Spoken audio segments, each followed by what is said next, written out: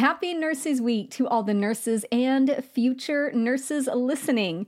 To celebrate, I'm having a 20% off sale on Study Sesh. This is my private podcast that features over 140 episodes to help you study on the go. Formats include pod quizzes, power hour deep dives, drills, and case studies. If you're tired of sitting at your desk or staring at a screen, but still want to review for nursing school, it's time to check out Study Sesh. Go to straightanursingstudent.com and click on Courses in that top menu bar. That's straightanursingstudent.com and click on Courses in the menu bar. See you there.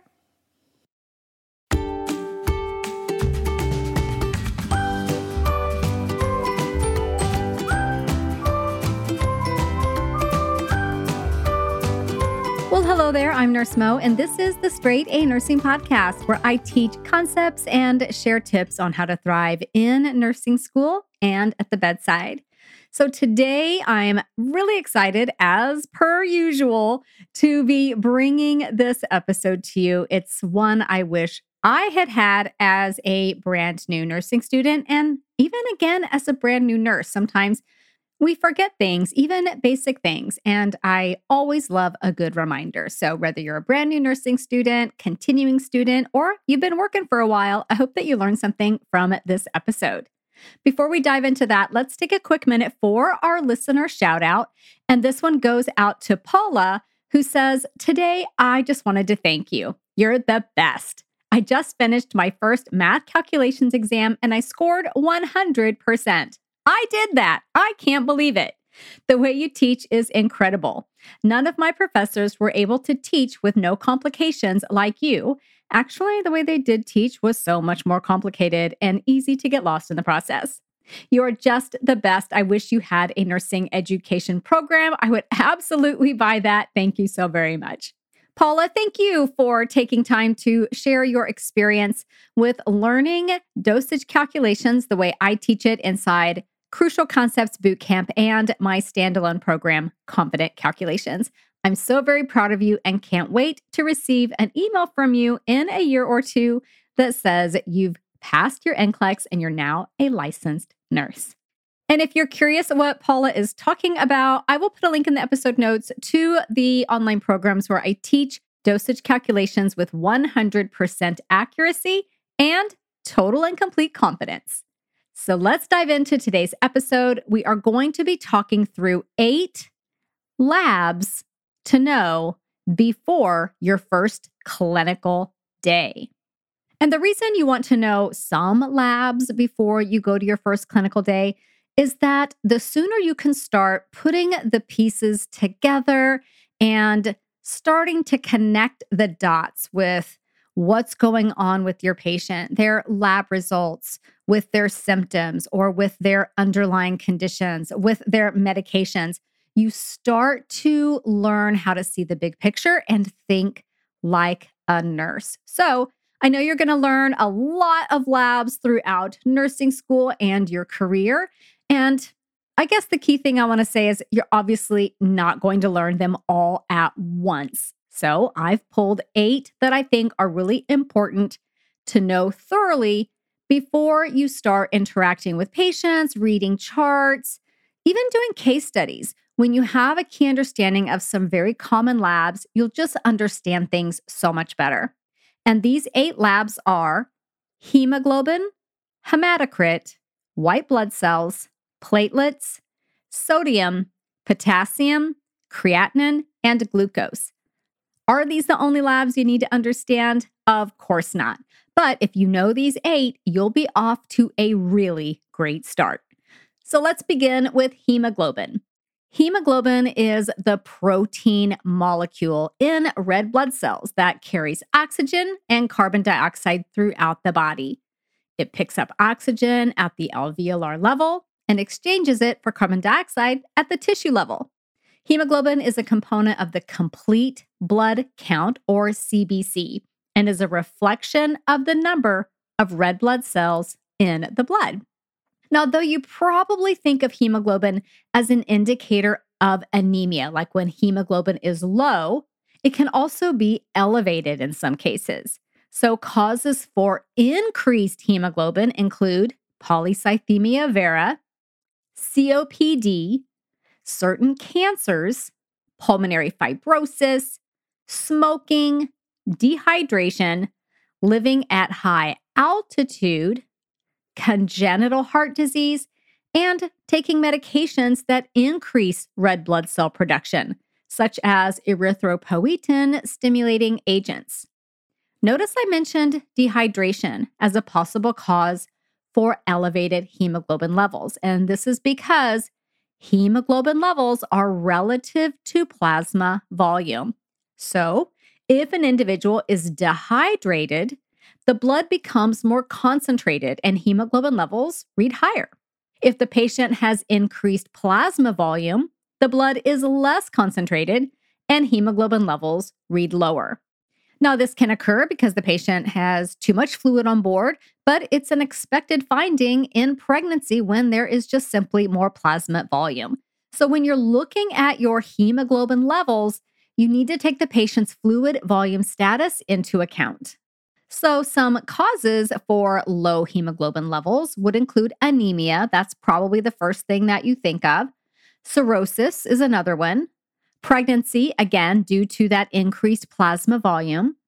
Chronic kidney disease, bone marrow failure, splenomegaly, GI bleeds, and hemolytic reactions, which can occur with blood transfusions.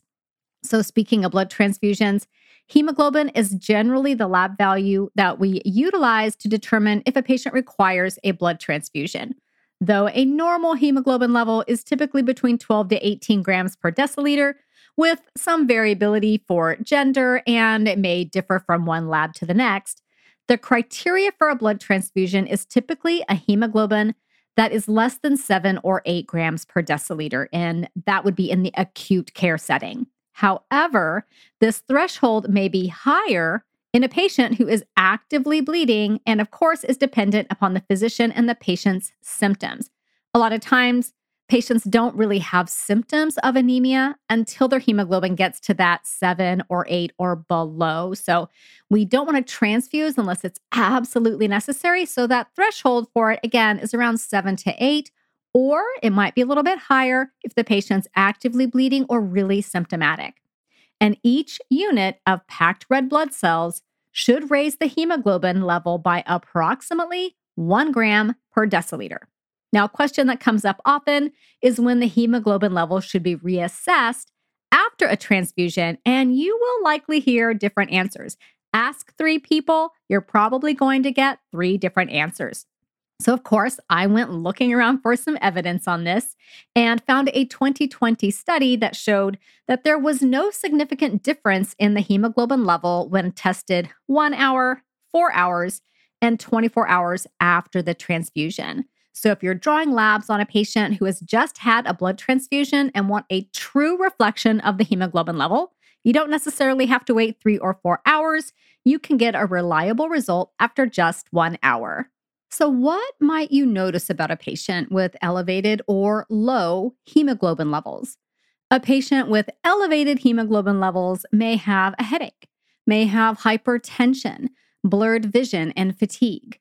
If the hemoglobin is especially high, the blood may be too viscous to travel effectively through tiny capillaries, and the patient can suffer ischemic events, TIAs, even a stroke. Definitely, though, it's more common for a patient to have lower hemoglobin levels. And an individual with anemia essentially would have fatigue, weak pulses, possibly cool extremities, pale skin, and if severe, shortness of breath, lightheadedness. They could even have chest pain. If your patient is symptomatic with low hemoglobin levels, they should be kept on bed rest until the MD determines it's safe for them to increase their activity. Usually, this is after hemoglobin levels increase either on their own or with a blood transfusion. So, something I want you to be thinking about when you're going into your patient's charts and you're looking at their labs and you notice abnormal labs, ask yourself some key questions. And when you're new, you won't know the answers to these questions, and it's okay, but get used to asking them. One of those questions is Is it abnormal enough to require intervention? Sometimes mildly elevated or mildly low results, we kind of just watch and wait in the clinical setting. But ask yourself that first. Over time and with experience, you'll learn which things can be more in that watch and wait category and which things actually are going to require intervention. So that would be your second question. What can we do to fix this? And then your third question is, what do I need to do to accommodate for this? And sometimes you have to do both. You have to address it or fix it, and you have to make accommodations for it. So, what might this look like for a patient with a low hemoglobin level, for example? So, let's say the patient's hemoglobin level is 5.8. Is this low enough to require some kind of intervention or change in their plan of care? Absolutely. Are we going to fix it? Absolutely. This patient's likely to get a blood transfusion. And then how would we accommodate for this low hemoglobin level? Well, the patient may be short of breath. They may have low SpO2 levels, so they may need some supplemental oxygen.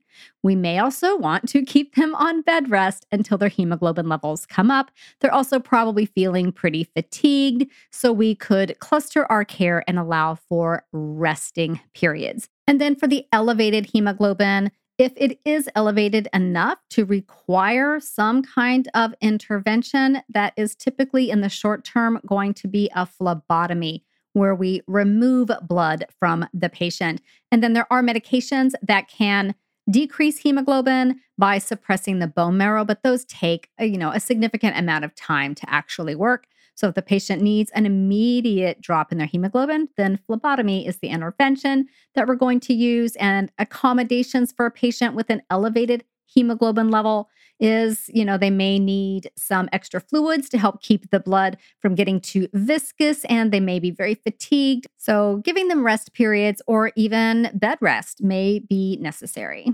Though generally, I would say we try to avoid bed rest in the clinical setting as much as we possibly can, because there are so many detrimental things that happen with immobility. So I would say if you've got a patient who's very fatigued and they don't want to be getting out of bed, it's still important to mobilize them as much as you can to their ability, but make sure you are providing rest periods. So be thinking along those lines as you look at labs. Does it require any kind of intervention? What is that intervention? Can we fix this? And do we need to accommodate for it? Sometimes, again, it's both. So now let's look at the second lab, which is hematocrit. Very, very similar to hemoglobin, but I wanted you to understand the difference. So hematocrit, again, very similar to hemoglobin, but it's really important that you understand what the value represents. And hematocrit is a measure of the percentage of total blood volume that is made up of red blood cells. Hematocrit is generally going to be 3 times the hemoglobin and can also be affected by plasma volume levels, just like hemoglobin can. The hematocrit is expected to increase by 3% with each unit of packed red blood cells. So here's my pro tip for you about hematocrit. Hematocrit is often measured alongside hemoglobin. So if you hear someone refer to the H and H, they are referring to hemoglobin and hematocrit. A lot of times you'll hear the nurse say, Dr. So-and-so has ordered serial H and H's for the patient. What does that mean? Let's translate that. That means the physician has ordered repeat lab tests of the hemoglobin and hematocrit in a specified time frame, such as every 4 hours, every 6 hours, or every 8 hours. That's what's referred to as a serial or series of lab tests. So a serial H&H might be H&H every 4 hours, every 6 hours, or again, every 8 hours. And you'll see serial H&H ordered for a patient, for example, with an active bleed, like a GI bleed, for example. They want to keep a really close eye on the severity of the bleeding and if that H&H is dropping much too quickly.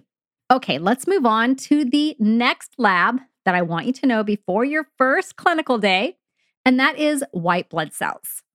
White blood cells are also part of the complete blood count along with the hemoglobin and the hematocrit.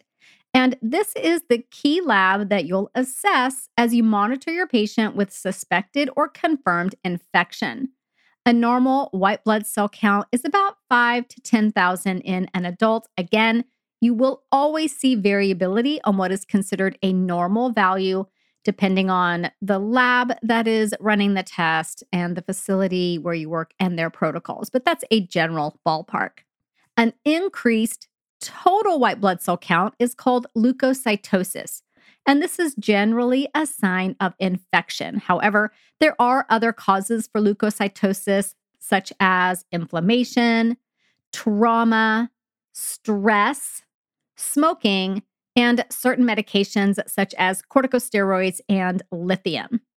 White blood cells are also increased during labor and in later stages of pregnancy. So, an elevated level at this stage does not necessarily mean the individual has an infection. Again, it could have been the later stages of pregnancy or during labor when that white blood cell count increased. Another rare but possible cause for an increased white blood cell count is certain types of cancers, such as acute myeloid leukemia and chronic lymphocytic leukemia. So, white blood cells can be increased then as well. So that was the total white blood cell count. Now, without getting into too much detail, because we're really just focusing on big picture labs here, there is a secondary test associated with the white blood cell count called the differential. And this looks at different types of white blood cells: neutrophils, lymphocytes, monocytes, eosinophils, and basophils. One important thing to know is that an increase in a specific type of neutrophil called a band, it's an immature or new neutrophil, generally indicates an acute or worsening bacterial infection. White blood cells can also be decreased in infection if the body isn't able to mount a sufficient immune response, or if the body's white blood cells are depleted by an overwhelming infection. Other conditions associated with leukopenia, which is a low white blood cell count, include bone marrow failure, autoimmune disease, malnutrition, and certain medications such as immunosuppressants, clozapine, which is an antipsychotic medication, hydroxychloroquine, which is used to treat systemic lupus erythematosus, lamotrigine, which is an anti-seizure drug, diuretics, and chemotherapeutic agents. Again, those were immunosuppressants, clozapine, which is an antipsychotic, hydroxychloroquine, which is used to treat lupus, lamotrigine, which is an anti-seizure drug, diuretics, and chemotherapeutic agents. Of course, there are others. I chose some of the ones you're most likely to see as a first semester nursing student or just as a nurse working in the clinical setting. Now, if your patient has a very low white blood cell count and specifically a very low neutrophil count, they will likely be placed on neutropenic precautions and be at very high risk for infection. You will need to thoroughly wash your hands before entering the patient's room and wear full PPE. Many times the room will have positive pressure airflow to help keep airborne pathogens out of the patient's room. Regardless of whether or not your patient has an airflow isolation room, you must keep the door closed at all times. We don't want any pathogens getting in there. And before leaving the room, make sure the patient has easy access to their call light should they require assistance, because with that door closed, you may not hear them very well. So when you're looking at white blood cells, you're going to be asking yourself, is this abnormal value abnormal enough to require some kind of change in the plan of care or require some kind of intervention? What are we going to do to fix it? And do we need to accommodate for it? And sometimes, again, you need to fix it and accommodate for it. So if the white blood cell count is high and it's sufficiently high, then what are we doing to fix it? Well, obviously, the patient most likely, not obviously, but most likely has some kind of infection. It's going to get treated. We're going to look at what is causing the infection and see if we can control it. That is called source control. And the patient will get antibiotics if it's a bacterial infection, other medications for different types of infections from other pathogens. And then to accommodate that, we're really going to work to prevent the spread of infection, right? So making sure we're doing really good hand hygiene. Let's say the patient has pneumonia. We teach them to blow their nose and cough into a tissue and then to dispose of that tissue and then wash their hands. So things like that to prevent the spread of infection. And then again, if your patient has that low white blood cell count, they're at higher risk for infection. The neutropenic patient, that was the extreme example. That patient is at the highest risk. So what are we doing to accommodate that? Again, we're going to really try to prevent transmitting any pathogens to the patient. And can we fix a low white blood cell count? Generally, we're just going to wait and let the body regenerate its white blood cells on its own, and mostly take measures to treat whatever the underlying condition is and prevent infection. The next lab, we'll talk about our platelets, but first, a quick break.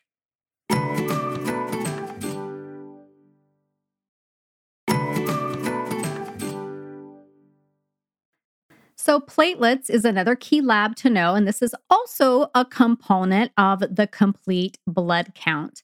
A low platelet level is called thrombocytopenia, and an elevated platelet level is called thrombocytosis. Both can be detrimental for your patient, though thrombocytopenia is definitely more common. Now, a low platelet level is generally considered to be below 100,000, and the greatest risk for your patient is bleeding. In fact, spontaneous bleeding or spontaneous hemorrhage can occur when platelet levels are below 20,000, and prolonged bleeding from invasive procedures can occur when the platelet level is around 50,000.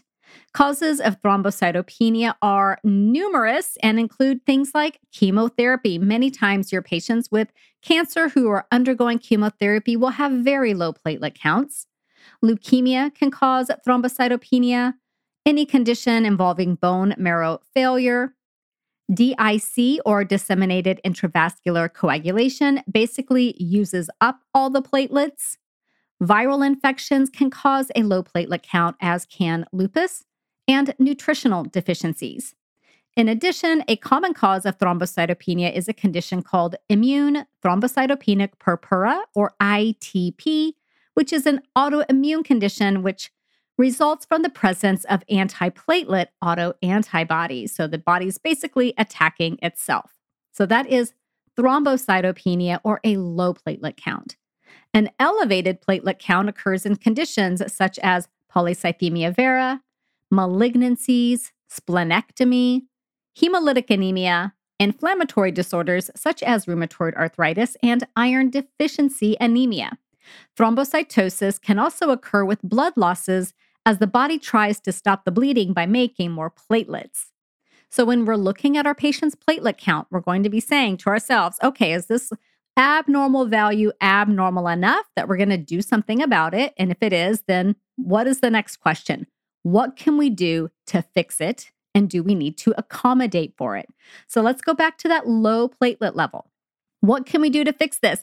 Hey, how about we give platelets? A lot of times patients will get a platelet infusion in order to bring their levels up, especially if they are going to be undergoing an invasive procedure, such as a surgery, for example. Let's say you've got a patient who needs a chest tube, but their platelets are 22,000. They may get platelets prior to the placement of that chest tube so that the bleeding can be more easily controlled.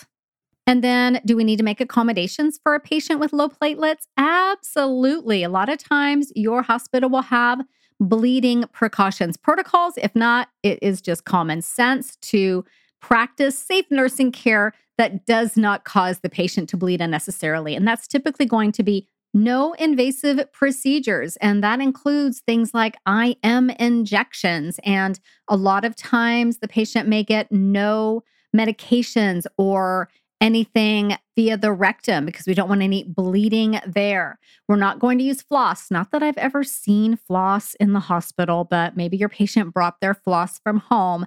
We're not going to be flossing because the patient could bleed. We're going to be using a very soft toothbrush or even the tooth sponge things because we don't want the gums to bleed.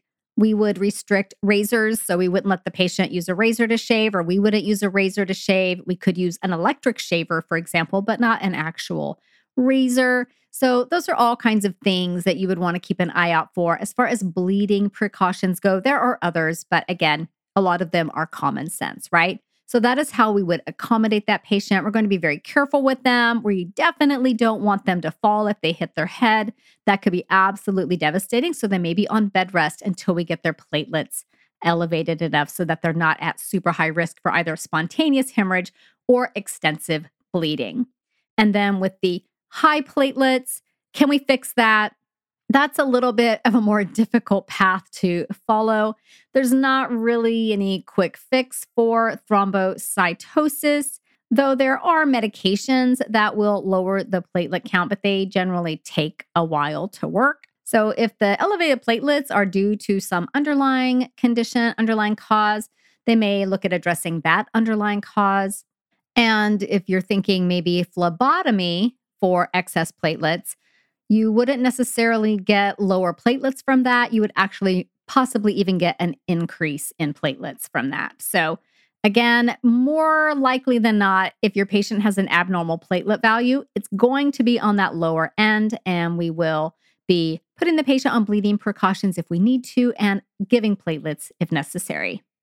So far, all the labs we've talked about have been in the CBC or complete blood count. Now let's look at some that are more what we call chemistries. In that chemistry panel, the basic metabolic panel or the complete metabolic panel. So the first is sodium, and there are so many mechanisms in the body that affect serum sodium levels. And essentially, when you're thinking of serum sodium, I want you to be thinking fluid balance. They're all very closely tied with fluid balance. Water follows salt.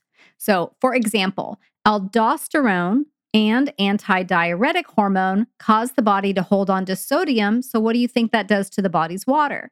Causes the body to hold on to water. The body may produce more or less of these key hormones in efforts to maintain homeostasis, and that was aldosterone and antidiuretic hormone. Now, because sodium is most abundant outside of the cell, normal plasma levels are quite high when compared to electrolytes that mostly live inside the cell, such as potassium. A normal serum sodium level is between 135 to 145 milliequivalents per liter. An elevated serum sodium level is called hypernatremia, while a low level is called hyponatremia. In the clinical setting, hyponatremia is one of the most common electrolyte abnormalities you will see, along with the one we're going to talk about next, which is hypokalemia.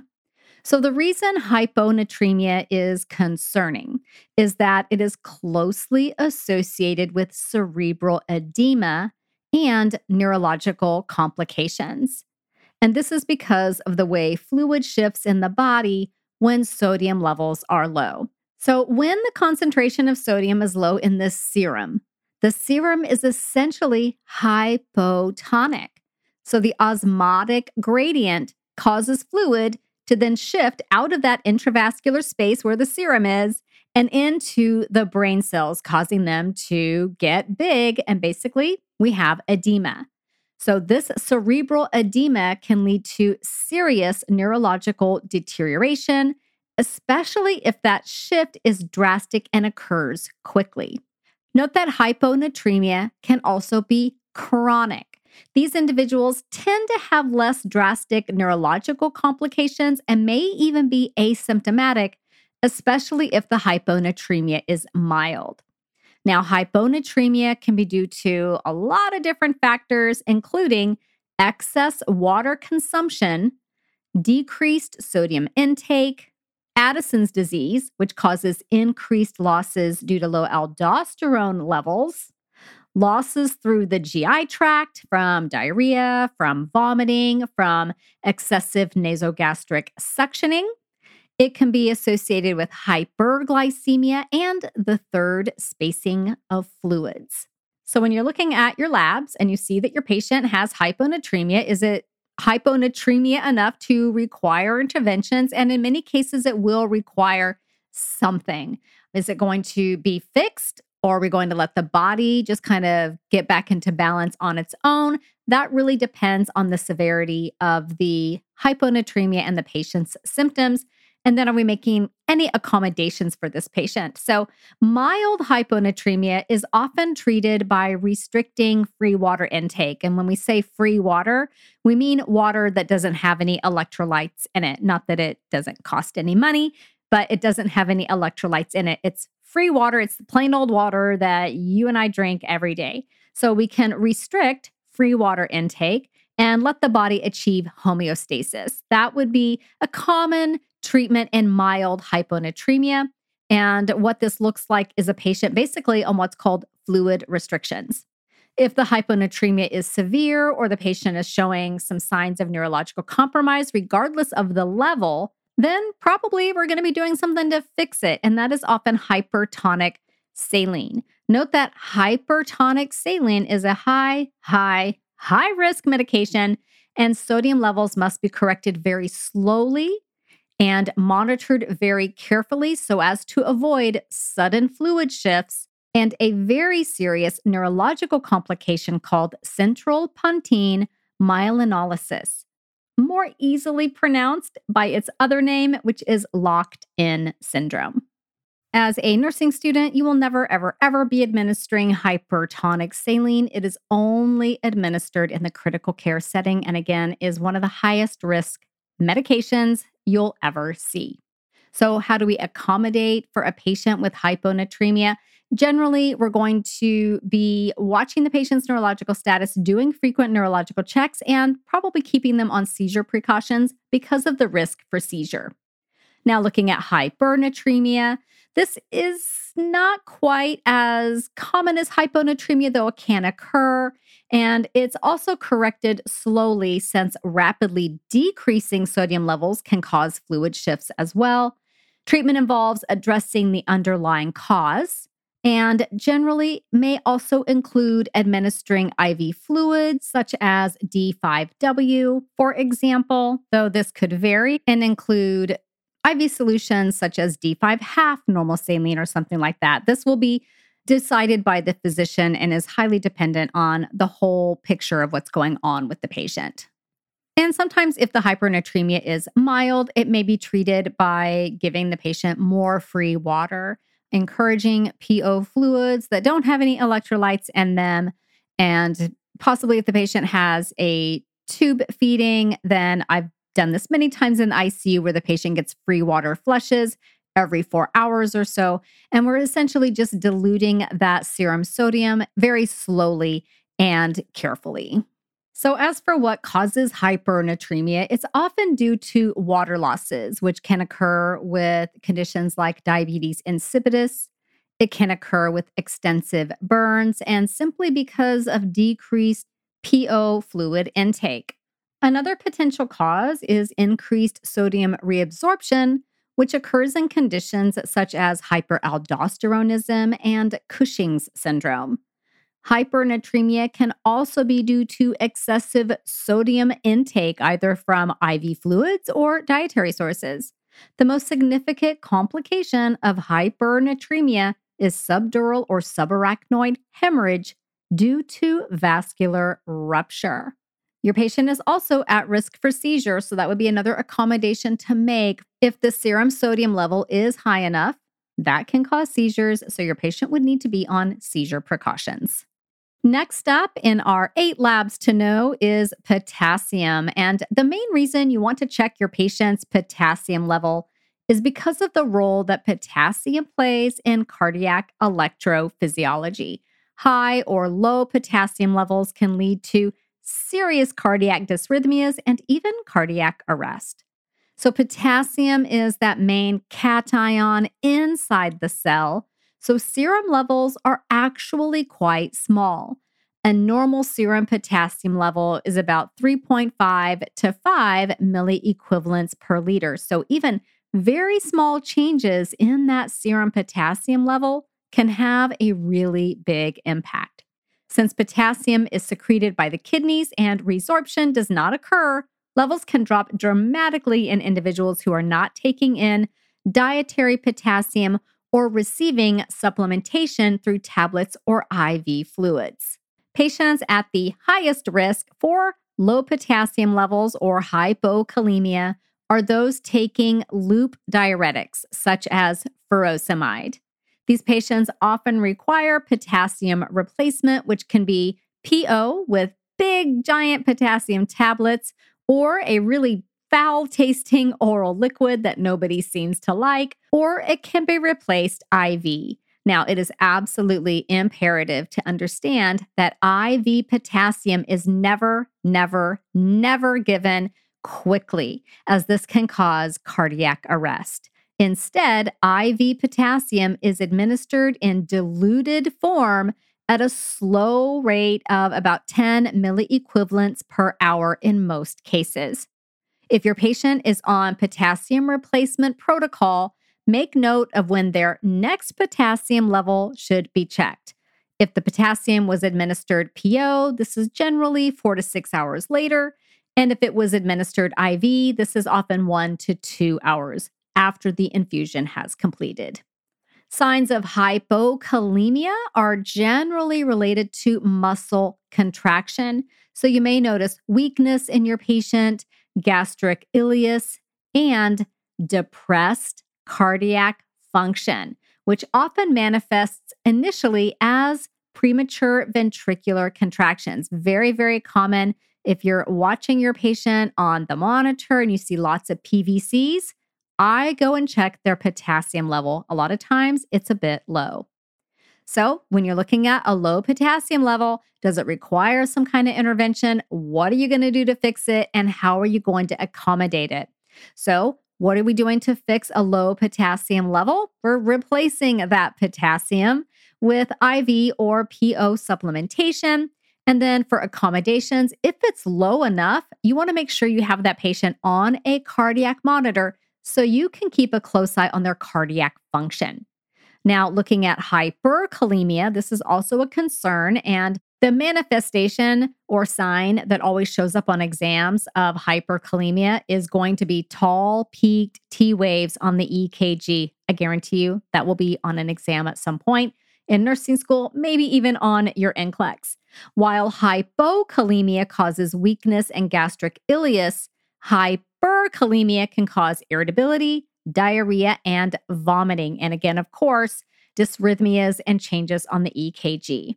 Hyperkalemia can be caused by a lot of different things, including excessive IV intake of IV potassium. A patient in renal failure is not going to be excreting their potassium effectively. Their levels may be high. The patient may have received a transfusion of blood that has hemolyzed. And when it's hemolyzed, it's basically spilled its potassium out of the cell. Remember, potassium lives in the cell mostly. So if we have hemolyzed cells, we've got lots of potassium there. And in general, any hemolysis is going to cause hyperkalemia because the cells are spilling their contents and when they hemolyze. And one of those big things that live in the cell, again, is potassium. And then also in states of acidosis.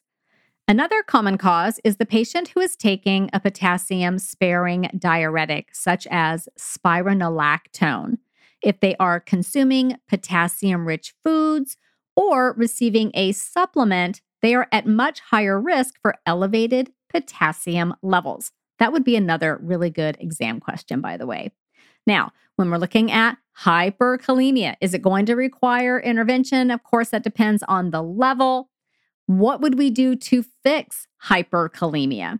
Well, how it is treated will depend on its severity. If it's mild and the patient is not symptomatic, treatment may include the administration of a medication called Kexalate, which binds potassium in the GI tract to be excreted with the stool. And this takes several hours. That's why we're not going to be using this treatment in an emergency situation.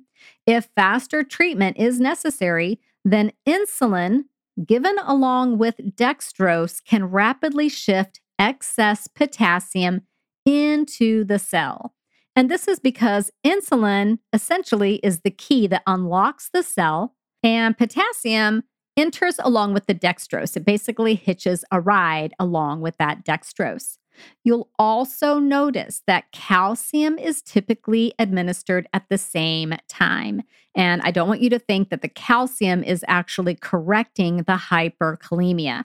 The calcium administration is not affecting the potassium levels and is instead given to make the cardiac cells less likely to suffer from the cardiotoxic effects of hyperkalemia. We say that it's cardioprotective in that way.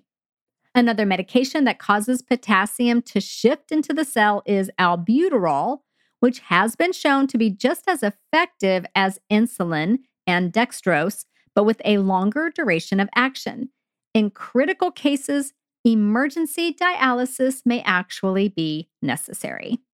So for hyperkalemia, what are we going to do to treat it? We're going to try to get that potassium level down either slowly or quickly. And then the accommodation would essentially be to have the patient on the cardiac monitor again because they're at high risk for cardiac dysrhythmias. We have 2 more labs to get through, creatinine and glucose. So creatinine is a really important lab value that relates to kidney function.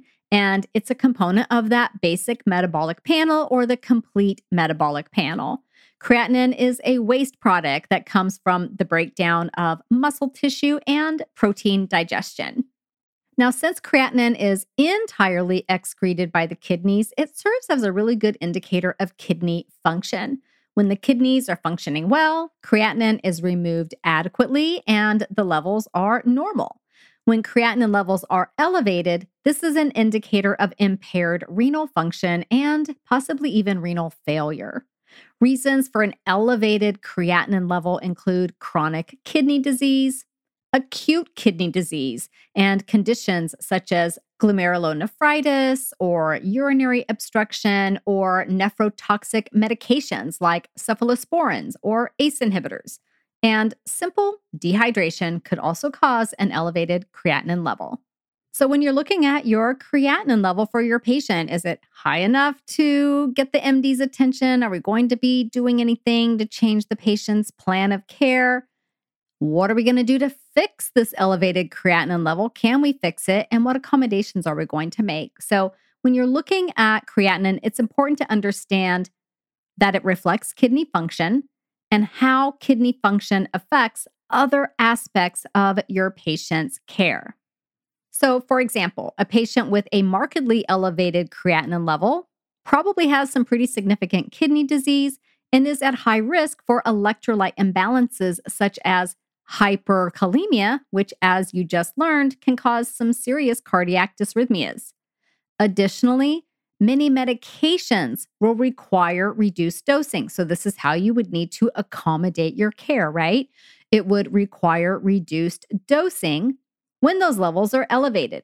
One common medication that has specific renal dosing is enoxaparin, which is an anticoagulant medication.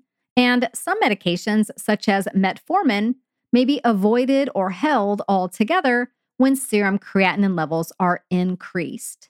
So, thinking about what accommodations you might have to make, their meds may need to be adjusted.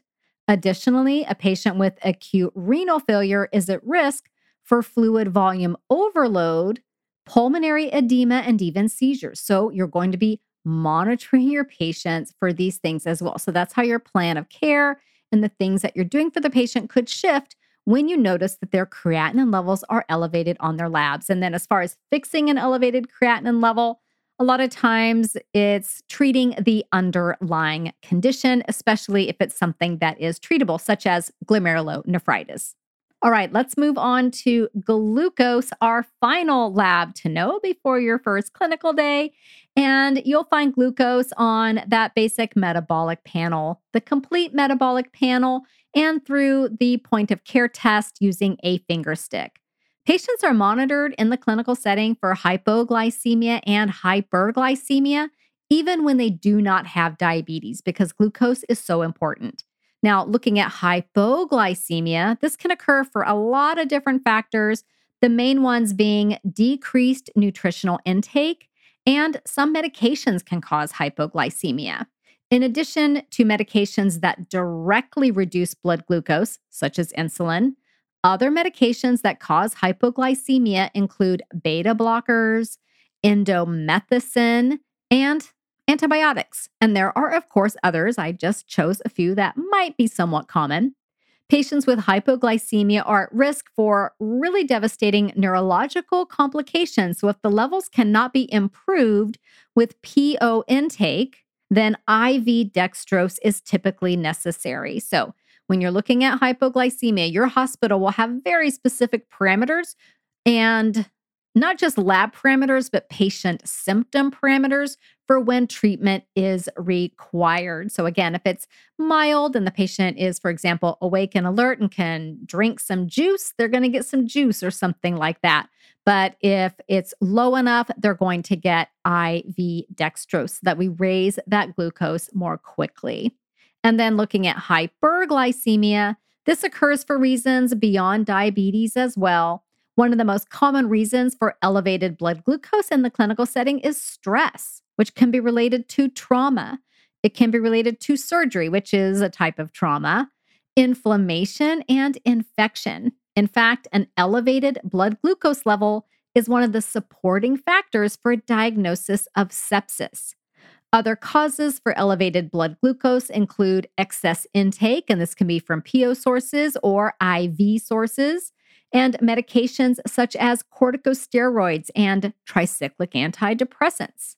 Now, prolonged hyperglycemia, such as with uncontrolled diabetes or long-term corticosteroid use, for example, really puts the patient at high risk for infection, for poor wound healing, and poor skin integrity. Additionally, the evidence shows that hyperglycemia is associated with poorer outcomes, increased length of stay, and increased morbidity and mortality amongst hospitalized patients. So, when you're looking at your patient's labs and you see hyperglycemia, is it elevated enough to cause some kind of intervention to be necessary? How are we fixing it? And what accommodations are we making? Generally, hyperglycemia is treated in the clinical setting with insulin, and accommodations that would need to be made would include, for the long-term patient with that long-term hyperglycemia, they do have poor skin integrity. So one of the accommodations that you'll be making is very, very careful care of their skin and keeping their skin nice and clean and dry. And the other is that if you have a patient with an unexpected high glucose reading, then you really want to make sure that the MD is aware of this, because again, the patient could have some underlying pathology going on, and we want to make sure that we address that quickly. So there you have it. I did not expect to talk for 47 minutes about these 8 important lab tests, but I do think that they're very, very important. And I wanted you to understand not just what they are and what they test for, but how you might apply this information in the clinical setting and think about the whole picture of what is going on with your patient. I hope you found this episode enlightening and helpful, and that if you're not yet following or subscribed to the show, that this episode is the one that gets you to say, yeah, I want to make sure I don't miss another episode of this podcast because I'm learning so much. So next week, I'm kind of excited. I always say I'm so excited about what I'm talking about with you guys. I realize I say that all the time, but I actually am, because it's kind of a fun episode. It was a listener request. Somebody wanted me to run through the differences between all those signs that are named after people. That's actually called eponymous when something is named after a person. You know, there's like Brudzinski sign, Koenig's, Cullen's, Murphy's, all those things. So we're going to be going through some common eponymous terms and what they mean next week here on the Straight A Nursing Podcast. So I hope to see you back here next week for that. Bye for now. This podcast is brought to you by Straight A Nursing, a proud member of the Airwave Media Network. For more educational podcasts, check out airwavemedia.com. And for more nursing-related content, go to straightanursingstudent.com.